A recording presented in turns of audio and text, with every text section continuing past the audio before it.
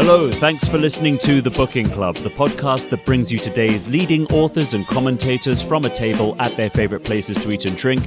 I'm Jack Haldane, and on this episode, I'm going to be reintroducing former guest, the journalist Nick Wallis, to talk about his new book, Depp v. Heard, The Unreal Story.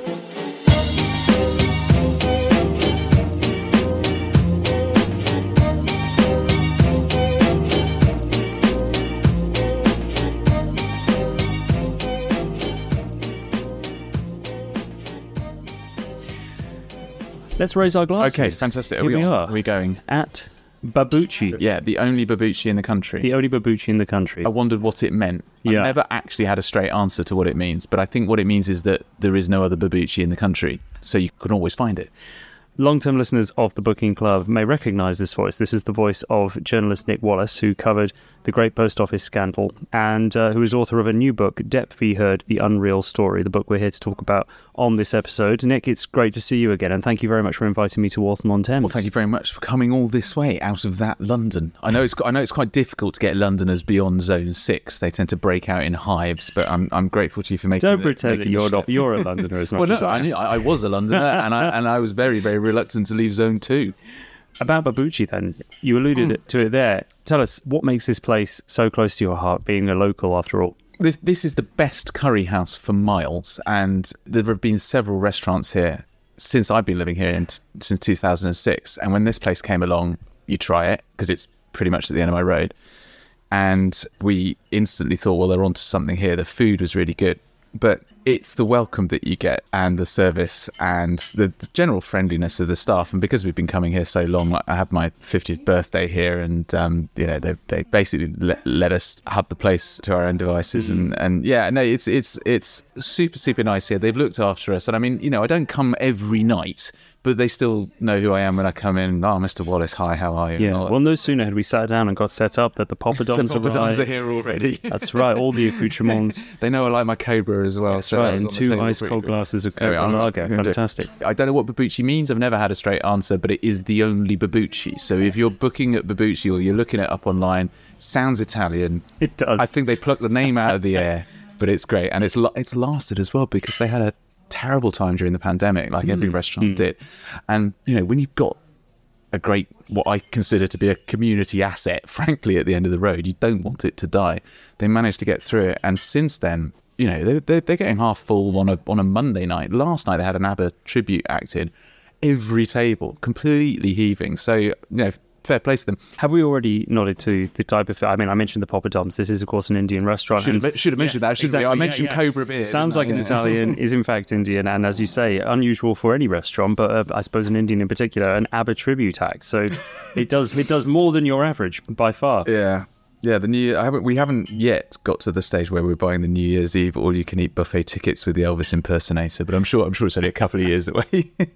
Your bread and butter is reporting on court cases. You covered both trials of the Johnny Depp Amber Heard defamation lawsuit. He sued the Sun newspaper in the UK and sued her in the US. That's right. Yes, they're both his litigations. I think I'm going to leave it to you to give listeners a brief synopsis for those who didn't pay attention last year.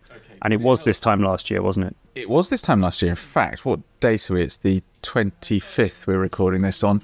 Can't remember whether we were in court this day. I think we were. It rings a bell. We were heading towards the end of the trial. So they started going out late 2011, although it didn't become public until 2012. They had a tempestuous relationship, which was certainly having its up and downs within their private circle before they got married, but they decided to get married anyway in February 2015. But by the middle of 2016, they had split up, with Amber Heard saying that Johnny Depp had been violent towards her, and she got out a domestic violence restraining order against him. And that was all settled the same year with a statement that was jointly issued, in which they essentially alluded to the fact that there was a lot of passion in the relationship, but there was no abuse involved in any way. Then, in 2018, Dan Wootton at the Sun newspaper wrote an article attacking J.K. Rowling, saying, how is it that J.K. Rowling can be, quotes, genuinely happy, which was a J.K. Rowling quote, how can she be genuinely happy casting Johnny Depp in her Fantastic Beasts franchise, given that she is a feminist, given that she's spoken up for victims of abuse, given that she has suffered abuse in the past herself? And that was titled, well, basically used the phrase wife beater in the title of the piece. And Johnny Depp sued over that, despite the fact that wife beater was dropped very quickly from the headline of the piece. Within hours, there was a different headline, and it remains online with a different headline. But the wife beater allegation was one of the points on which he sued. And it's worth remembering that Johnny Depp has been very much an Anglophile for such a long time. I mean, he really cares how he's perceived in the UK. Yeah, I think so. I think there's also the fact that the libel courts in the UK are very friendly towards plaintiffs, and he was probably expecting to get a result. That's something else we need to come on to, isn't it? The differences between libel laws in the UK and US. Sorry, I'm getting in your way. Listen, we can ramble as much as you like. I mean, I'm pretty certain, and I have it on good authority, that had the Sun not persuaded Amber Heard to come and give evidence on their behalf in the UK libel trial, then they would have tried to settle. Whether Johnny Depp would have settled or not is another matter. But I mean, you could see, look, here's a sum of money and a profuse apology. But they managed to persuade Amber Heard to come over and give evidence and be their star witness. Anyway, that's the UK. So the article was 2018 and the court case took place in 2020. Amber Heard, for reasons best known to herself, because I guess she wanted to speak what she calls her truth, decided to set herself up as a spokesperson for domestic violence. And throughout the course of 2018, she was having discussions with the American Civil Liberties Union about whether or not she should or could become an ambassador for them on issues of gender-based violence. She eventually did, and they sort of announced this with an article that she put her name to in the Washington Post, which was drafted by the ACLU, in which she said she was a public figure representing domestic abuse and alluded to the domestic violence restraining order that she took out whilst she was married to Johnny Depp. Johnny Depp sued over that. And so you had these two articles in 2018. The Sun one came to court in 2020. It was called Depp v NGN because News Group Newspapers owns The Sun, so it was Depp v NGN and Dan Wootton. He was personally sued. And then in 2022, last year, it finally got to court, Depp v Heard, which was over the 2018 article in the Washington Post. That was just purely delayed twice because of the pandemic. So that's the chronology. Your book, actually, in terms of chronology, goes through the whole of the trial that you covered in Virginia, Fairfax County Court. Virginia is for lovers, they say. Kind of ironic, isn't it? And there was already a sense from where you stood that there was a sort of heavily weighted support network for one side over the other. Can you just describe the first things you noticed and when you started to recognise that there was something of a movement behind this? Oh, well before the 2022 court case. It was the moment I walked into court in July 2020 to cover Depp v NGN and started tweeting about this. And my Twitter mentions and followers started clicking up like a fruit machine reel. It was phenomenal. I'd never seen anything like this. And I know Johnny Depp is a big star. I remember Edward Scissorhands when it came out. I must have been 16, 17 years old. And so it was a seminal moment when he was announced on the world stage. He was already a big TV star in America when that happened. And this is one of the things that we, perhaps in this country, don't really appreciate. We all know who Johnny Depp is. We all know he is a massive film star. He had achieved worldwide fame at a very young age in 1990 with Edward Scissorhands. But the thing that made him in my son's phraseology god tier was Jack Sparrow. Captain Jack Sparrow was in Pirates of the Caribbean. And the reason for that is because he consciously went about creating a character or reinventing an archetype, that of the pirate, in a way that was based on cartoons. Roadrunner was one of his inspirations, or Wile E. Coyote. The way that Wile E. Coyote sort of gets his head chopped in half in one scene in the cartoon, and then the next time you see him with a little bandage and a lump on his head and he's off on a new adventure. He consciously went about creating this character, which it was given to him as part of a script, and he was inspired enough by it to want to work on this, to create a character which would appeal to all ages. It would appeal to the preschool kids. He was watching cartoons with his daughter Lily Rose at the time, and he wanted something that would work for grown-ups and grandparents and the like. And he consciously put together, pretty much by himself, the concept of Captain Jack Sparrow, which was a roaring success the moment it appeared in Pirates of the Caribbean. It took him from movie star to cultural icon. This is what we perhaps don't understand as much in this country as in America. Nowadays, a pirate is Captain Jack Sparrow. Before Captain Jack Sparrow, it was Long John Silver and the wooden leg and the parrot on the shoulder and the tricorn hat. Roger Ebert, the critic, describes Captain Jack Sparrow as Johnny Depp channeling a drunken drag queen, heavily eyelinered, dissolute kind of character who was funny and interesting and captivating to men and women of all ages and children as well. So this invention of his elevated him in the American pantheon of movie stars to the absolute highest level. And he was tapping into a subconscious cultural understanding that in America, where they don't have royalty, they have their president, but they also have their movie stars and their celebrities who they view in a slightly different way than we do. He became something that became part of our cultural or their cultural unconscious. My view of Johnny Depp was that he's made a few decent films. He's got off the boil a bit recently. This was by 2020.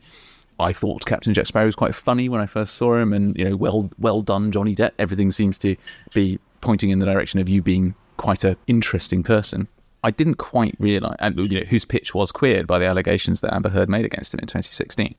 I didn't quite realise just how big a deal he still is. He has legions and legions and legions of fans across generations, those who grew up with him and those who came to him later, those who came to him as preschool children and who've grown up with Captain Jack Sparrow. And he is such a big deal. And it crosses over cultural domains, his relationship with Hunter S. Thompson when Hunter S. Thompson was alive, the music scene, which he's reintegrated with. But at the same time that you say he'd created this kind of cultural force with Jack Sparrow, he was also growing weary and dissatisfied with his acting legacy around the time of the first allegations made against him. In 2015, he was very much unhappy with life, with his career and with his relationship. And there are texts that came out in court from the time where he basically has problems with Hollywood, has problems with his so-called legacy and feels like he's whoring himself out. He was out in Australia doing Pirates of the Caribbean 5, and I do remember one wag at the time, because I used to work in entertainment journalism, I do know a lot of entertainment journalists, and I do remember one wag at the time saying, at least even Steve Guttenberg left Police Academy after Police Academy 4, and why is Johnny Depp still doing Pirates of the Caribbean 5? Now, Johnny Depp has always said, actually, on the record, that he was very happy to continue doing Pirates for as long as Disney wanted him. And it might be something to do with the tens of millions of dollars he earned from that franchise and from all those episodes. But privately, perhaps he wasn't sort of thinking about that much of the way things were going. So, yeah, he was unhappy around 2015, 2016. And that reflected obviously his status of his relationship. And so where is Amber Heard at this stage in her career as an actress? Well, when she met Johnny Depp, she was 22 years old. She'd had a lead part in the film All the Boys Love Mandy Lane.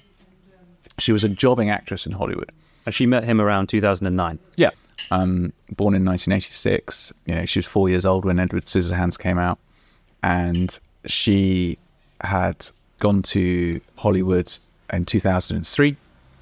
So she'd been 6 years as a jobbing actress in Hollywood. Undeniably stunning, undeniably beautiful woman. Obviously going to be watchable. Camera loved her. I don't think she was the world's greatest actor. I don't think anyone thought she was the world's greatest actor, but she was seen as someone to watch, and she had a good agent, and her career was on the up. And The Rum Diary was a good film for her to get because of the kudos of working with Depp, of the Hunter S. Thompson, the sort of literary sensibility. And she was playing the part of Shenna, who is this siren woman who Bruce Robinson saw as representing an unattainable dream, someone who was always out of reach, so beautiful and so desirable, but yet so unattainable.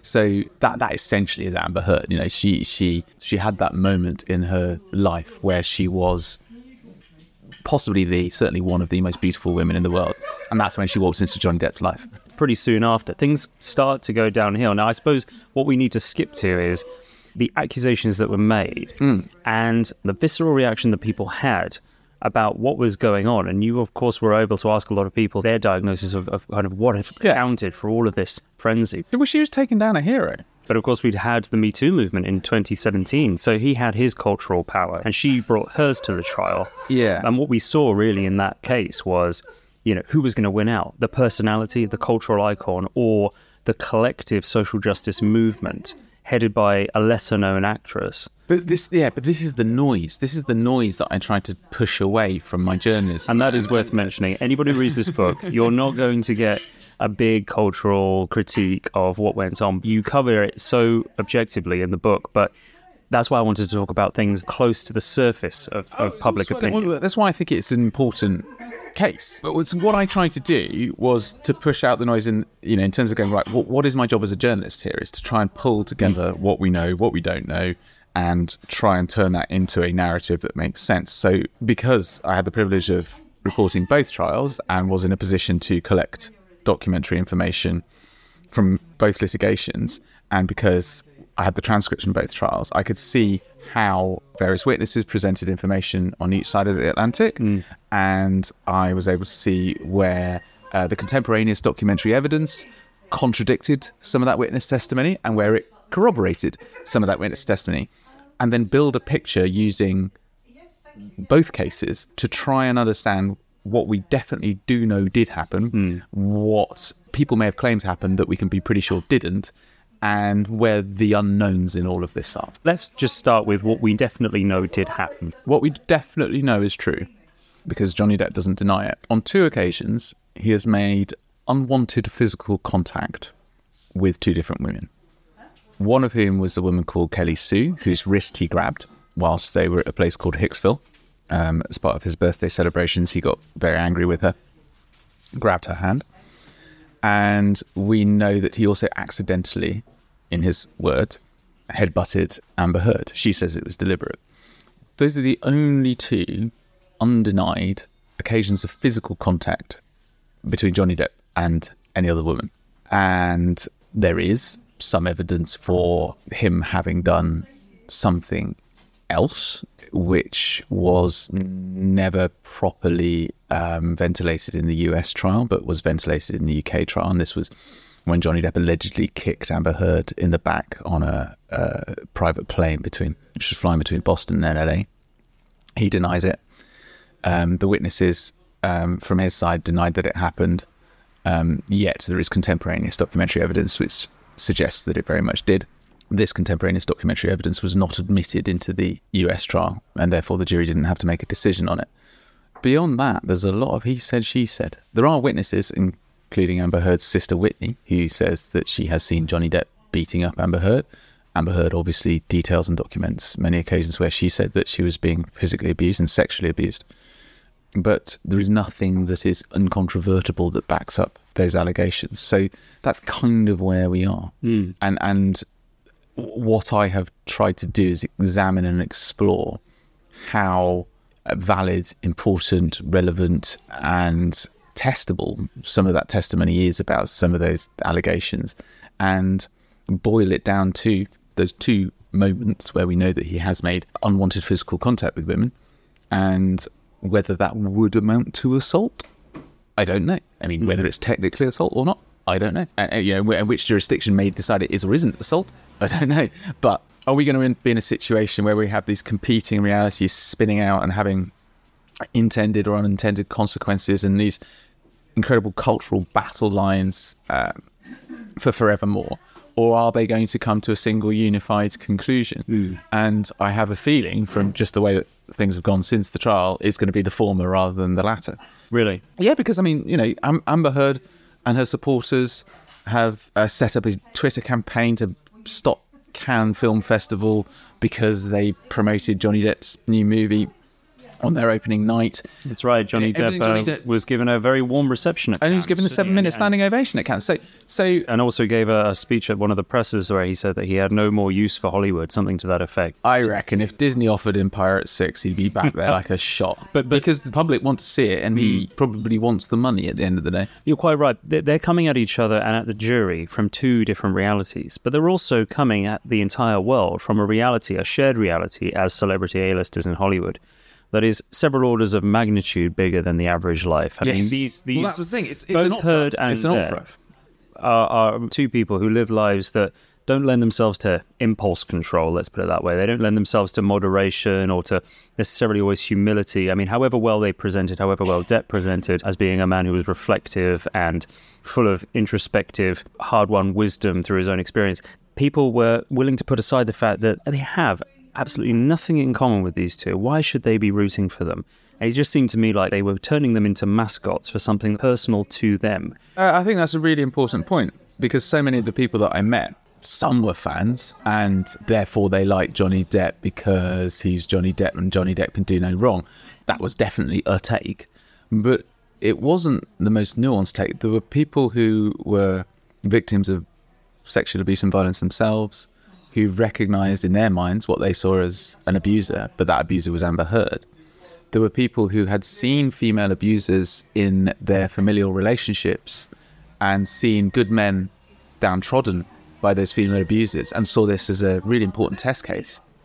And there were people, including one guy, a tattooist I met on the last day of the trial, who was out there supporting Johnny Depp, who had been cancelled by his community because a young woman complained about the way that he handled her when he was doing a tattoo for her. And he, because of the Me Too movement, didn't have an opportunity to put his point of view. And I mean, I don't know the facts of the story, obviously, but I was listening to what he was saying and why he was there. And he said that I don't think what I was doing at all was in any way disrespectful or sort of touchy-feely or anything like that. I was simply doing my job. She took offence. She complained about me. My business collapsed. And I've been on the run ever since, you know, trying to build a career somewhere where people won't be slagging me off on social media as being a pervert. Again, I don't know the facts of the story, but the point was he had been drawn to the case because he saw this as an opportunity to say women make false allegations and they destroy lives when they make false allegations. So you had those subsets of people, sometimes overlapping and interlocking, all drawn to this particular case and the men's rights movement in America, who think feminism has gone too far, who think women can now manipulate the legal system to their own ends unfairly, to disadvantage men who have watched as feminism has baked in certain advantages to women. Got the feminists saying, well, of course we need to have those advantages baked in, women and the main caregivers, etc. But there are always exceptions that prove the rule, and there were a lot of exceptions that were coming towards this case saying this is important, this is why we are supporting it. And yes, you could say there's probably also rank misogyny. There are people who will say, well, obviously she was manipulating him from the off, but the way she tells it, she fell in love, and so why shouldn't she fall in love with whoever she wanted to fall in love with? And yes, she's got a Titanic ego. Yes, he's got a Titanic ego. Yes, he had limitless money to behave as he chose to behave. And yes, he was surrounded by enablers who allowed him to indulge whatever fantasies and idiosyncrasies that he had. But that all in this huge sort of mixing pot of lived experience, fable, storytelling, journalism, and the sort of whole knotty mess surrounding it is what I think makes it both important and interesting. But I always saw my job as go, well, just try and cut out that noise and just try and get to the heart of it. But you know, in the book I do quote lots of people who I met and dealt with and who had very interesting perspectives on all of this. Yeah. And I try and do it without being pejorative and just sort of let them say what they want to say. If we hit pause there to open the menu at Babucci and have a very, very good idea. And maybe have another pint of Coke. Yes, we can come back to I'm going to lead your you astray methodology tonight, Jack. I know it's a working night for you. That's all right. I'm not working tomorrow.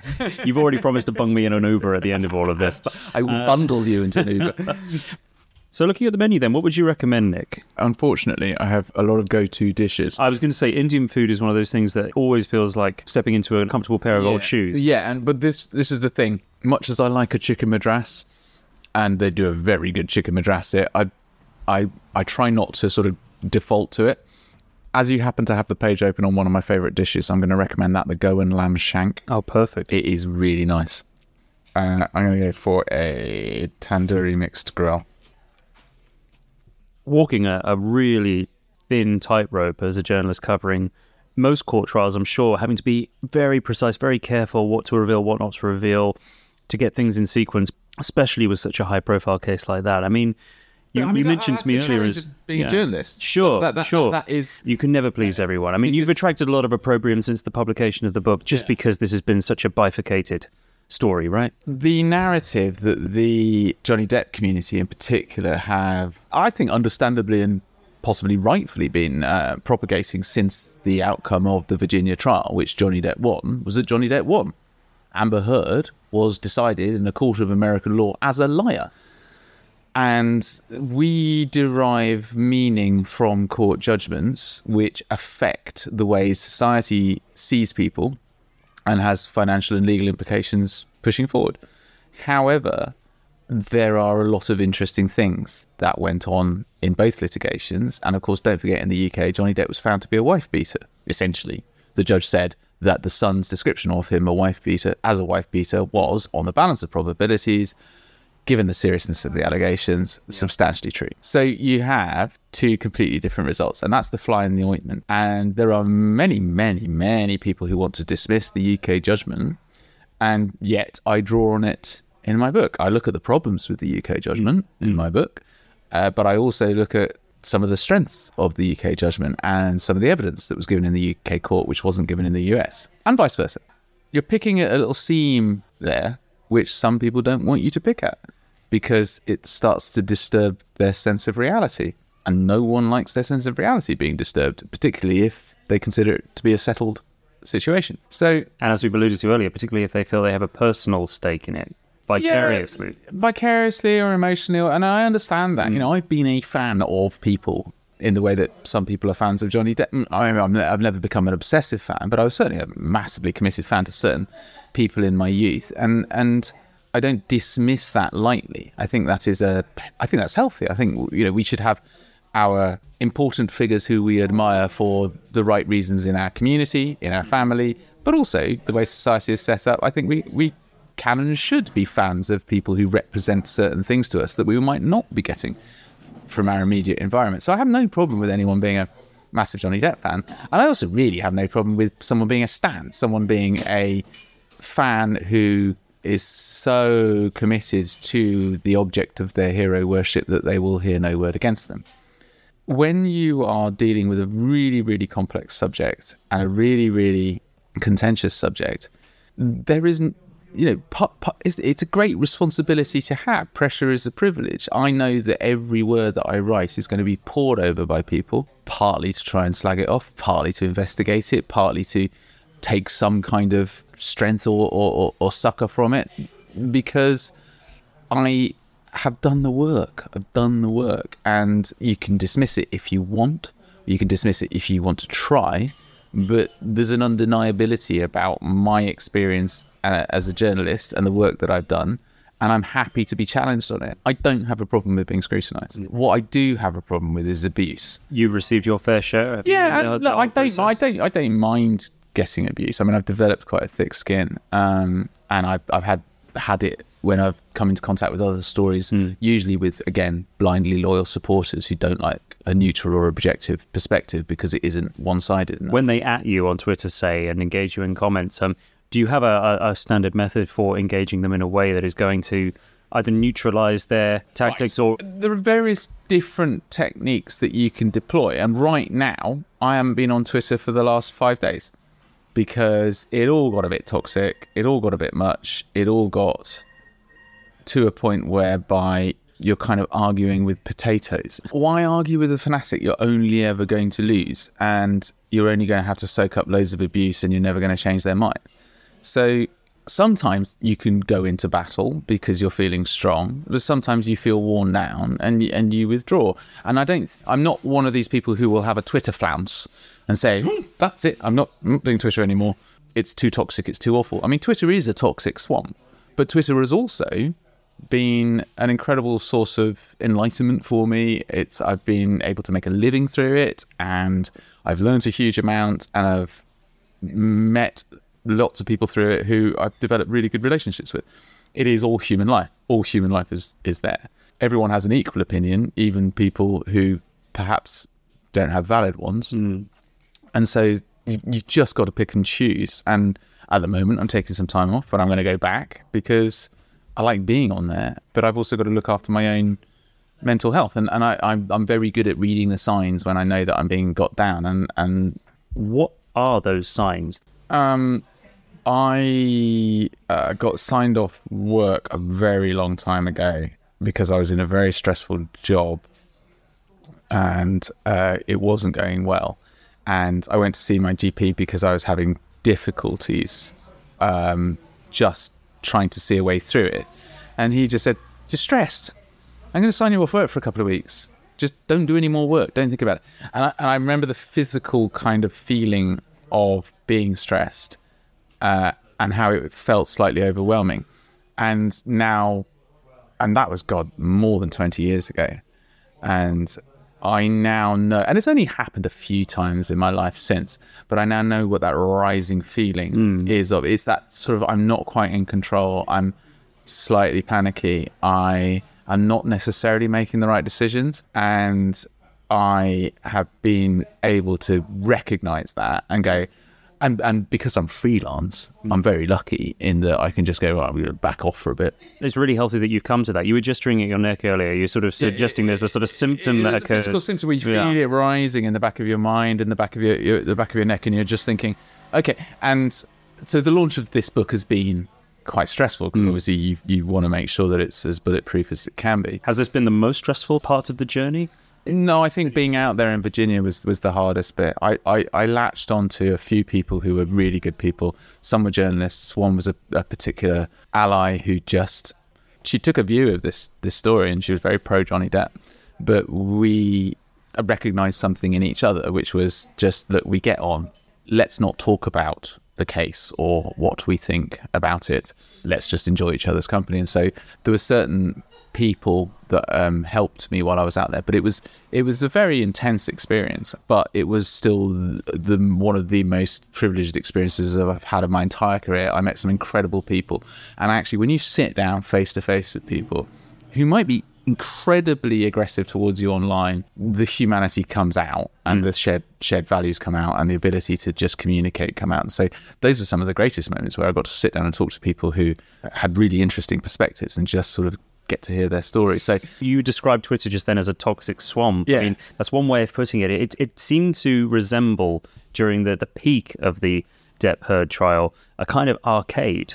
People would just go in and pick up their ersatz machine gun and start shooting at the screen. I mean, the whole thing became gamified. It did become gamified and unnecessarily so. I mean, I can't remember. Shockproof Beats, that is their Twitter name, who wrote this wonderful Twitter thread about being on ketamine whilst trying to serve Mary Robinson, the Irish president, at some event, who then became a Guardian columnist, described Twitter as a micro-blogging site riddled by Nazis.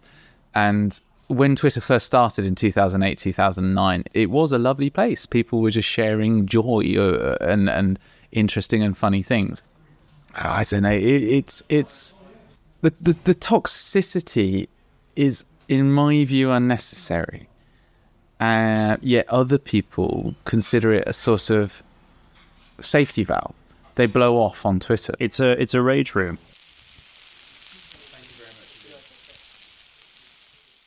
Nick, how was your main? It was hopefully healthier than yours. I didn't have any sauces. For the leaner option. I didn't go for bread. But, it was absolutely spot on. It was well worth it, though. I wanted to ask you about the most surprising moments in covering this trial, the ones that will stay with you forever, the ones that really kind of signaled a big plot twist where you thought, this changes everything.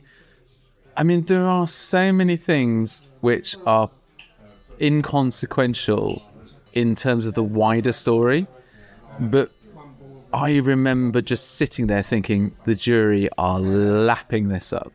And that really only comes from sort of watching a trial from start to finish. There was this tiny moment,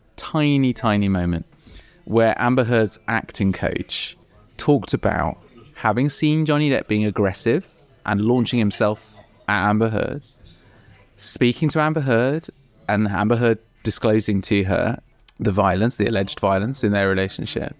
And all these things which you would have thought you'd be going, holy moly, here is an independent witness who, yes, was a friend of Amber Heard, yes, was someone who Amber Heard paid to provide services, in this case acting, coaching.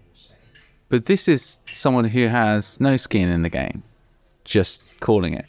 But this throwaway line that she said, Christina Sexton was her name, where she was saying, we would have to spend some time before our sessions would begin just dealing with her crying on my shoulder.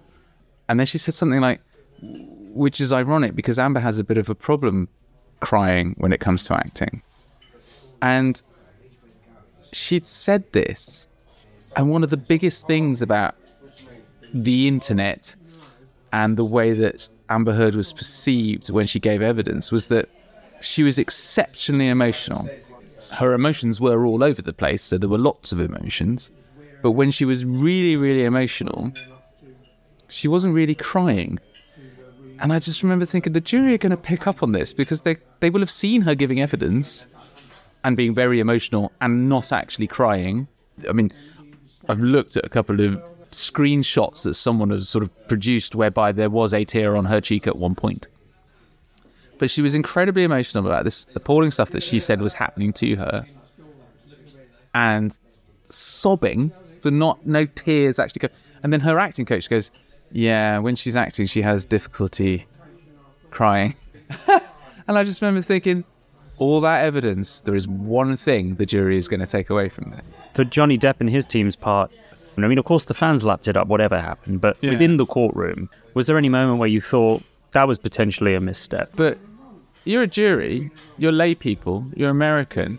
There's an amazing all-American hero sitting 2 yards from you, being completely relaxed about everything that's thrown at them.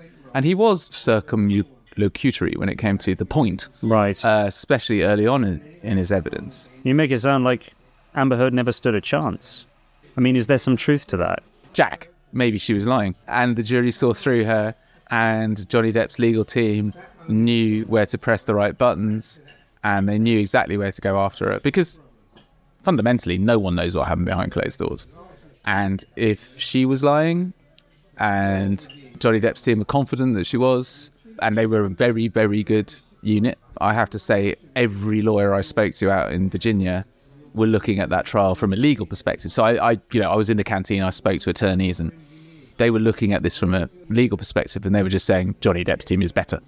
They are a better bunch of lawyers than Amber Heard's team. So they spotted the weaknesses in her arguments, and I don't think that Amber Heard's team were that good at getting anything that damning out of Johnny Depp.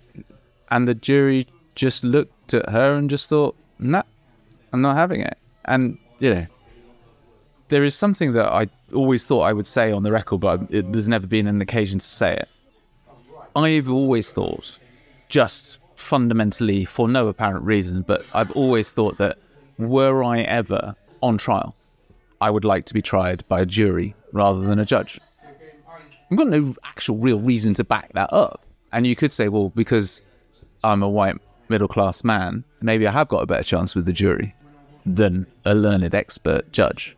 But I still think that the fundamental principles of justice are served by having lay people in a jury who are the ultimate decision makers.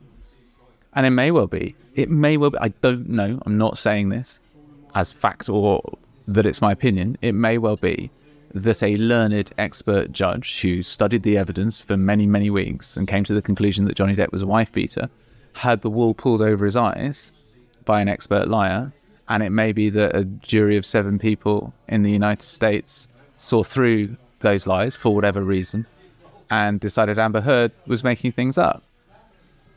It may be that that's a slightly emotional response. It may be that that's just, well, of course you'd want a jury to try you. You'd want 12 or 7 or however many people to be making a decision about your future rather than a fusty, fuddy-duddy old judge.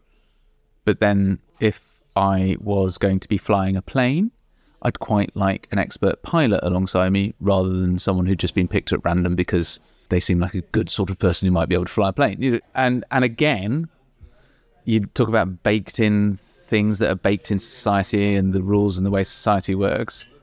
Society works to my advantage. As a white middle-class man, society works to my advantage. Society works to Johnny Depp's advantage as a rich white man.